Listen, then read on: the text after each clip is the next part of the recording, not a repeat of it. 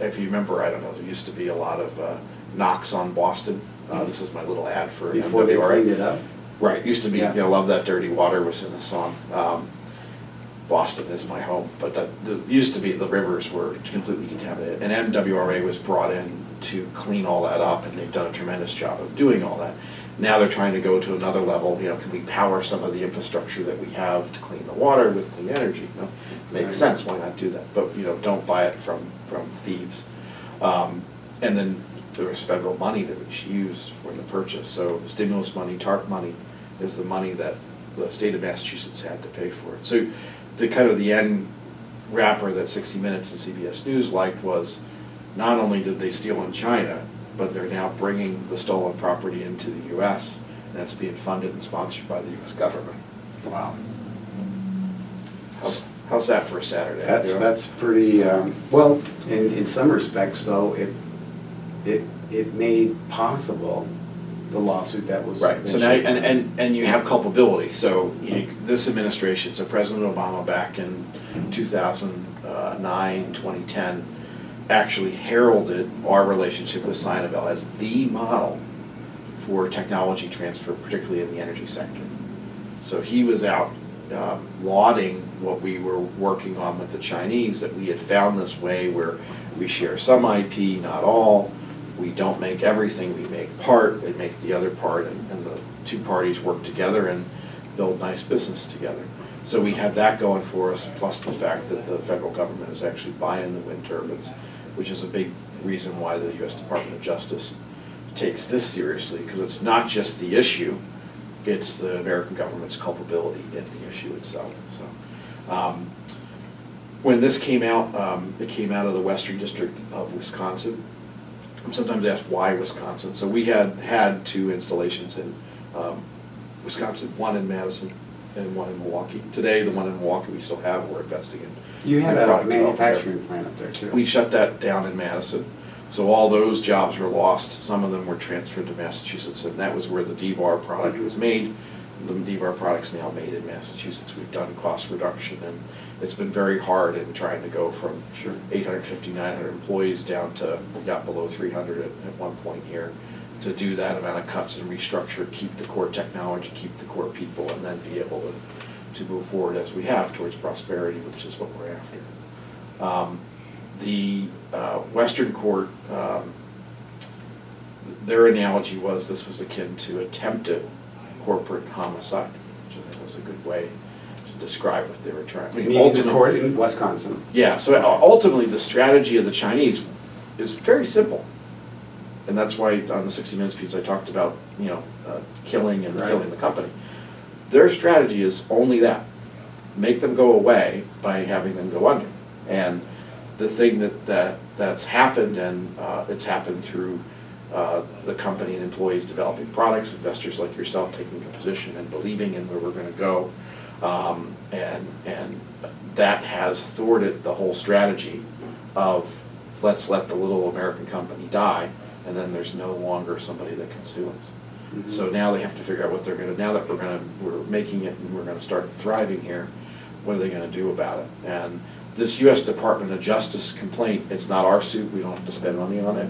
It's the U.S. government going after them, it's our evidence.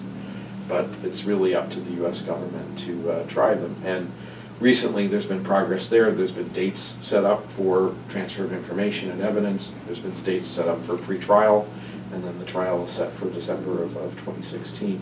So I see that as a big forcing function. The U.S. government now has leverage, and how they want to utilize that is really going to be up to them. They're going to go after Sinabel for fines, and they're going to go after Sinabel for remuneration to us Damages. For what was lost. Yeah. Dan, they used to say, I think they say, the best attorney never sees the inside of a courtroom. Before they go to court, do you see the Chinese government saying, okay, what does it take to make this go away numerically for the U.S. government and for you? Yeah, I think there's that opportunity. I think the challenge is, and we've seen it all throughout this, is that as we deal with the Westerner and the Western system and the way Western law works and the way Western courts work is fundamentally different than how China works. I think we've had to do a little bit of civics lesson teaching to the Chinese government, because they don't quite get that the Department of Justice in the American system is separate from everything else. So we have this idea of a law, and everybody, go back to Magna Carta, and everybody is subject to that law. This is the Western traditional legal system. Mm-hmm. And that is separate from any political influence. And I don't think they fully appreciate, because in their system, political influence is everywhere. It's rampant in everything that they do. It's part of why they have struggled with the WTO, and people really treating them seriously as a world economy that should be on par with America, Germany, Japan, and participate in the world economy in the right way. They've had their challenges with corruption, and all those are very well known. That the system itself has to figure out how to resolve this. But I think your speculation that there is a trial in the U.S. that affects what's going on in China. I think the good thing for us is that the Chinese are taking it very seriously. They're not just dismissing it and saying, hey, we don't answer to you. They've hired very good legal counsel, very expensive legal counsel in the U.S. to defend them. They're showing up and they're participating in the process here in the U.S. So, I don't know what will happen as we get into the later days of 2016. But what I've said publicly on the 60 Minutes piece, I've said it over and over, we're not going to give this up. We've tried to divide the business to get the team to focus on how do we build, how do we grow, and then how do we compartmentalize this as a project that we continue to fight. We know, the other day you have to believe that if you're in the right, you're going to win, right? The evidence is overwhelming. The fact this guy was tried and convicted, went to jail. It's clear there's a real problem. We are unique in many ways, however, though. So we're one of the few companies where we'll go on the record and talk very openly about what happened to us, why it happened, who did it, what the motivations were. I've seen this with our interactions with the U.S. government. There aren't a lot of CEOs who will stand up and say, somebody did this, and this is how they did it, and this is why they did it. It just doesn't happen.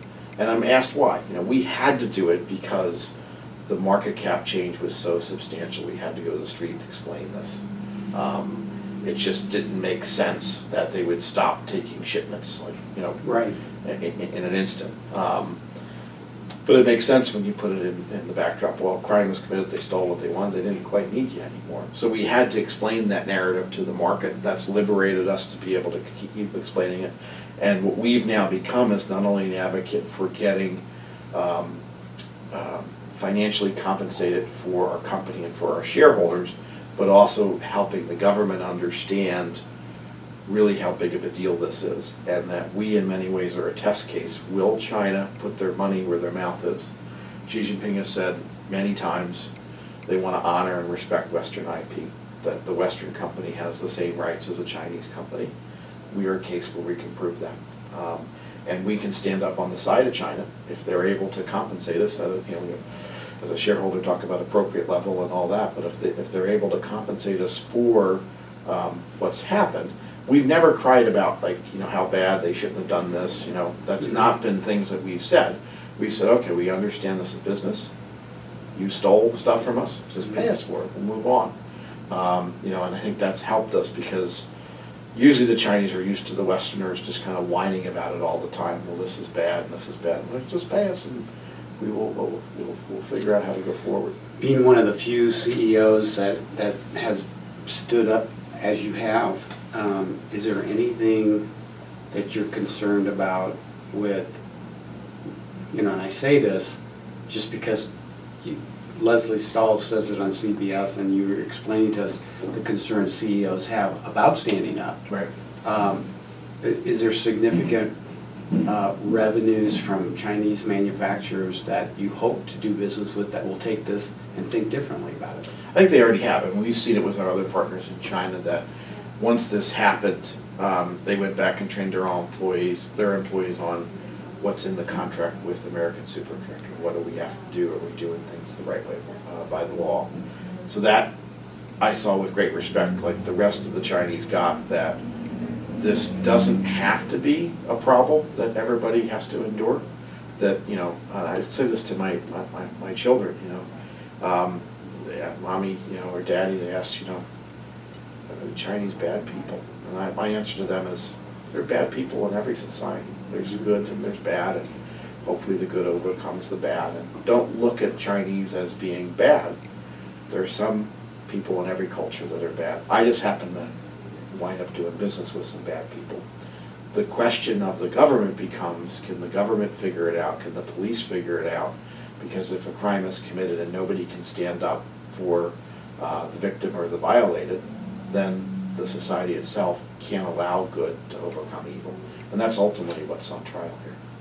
Let's hope that happens.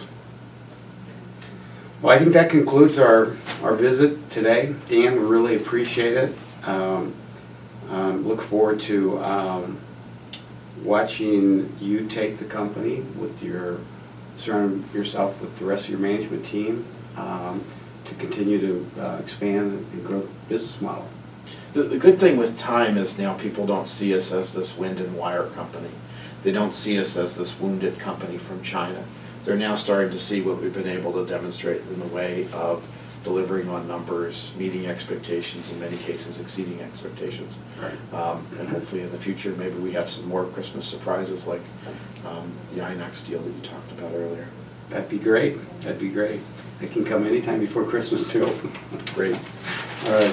Thank you. Thank you. Dan, thank you.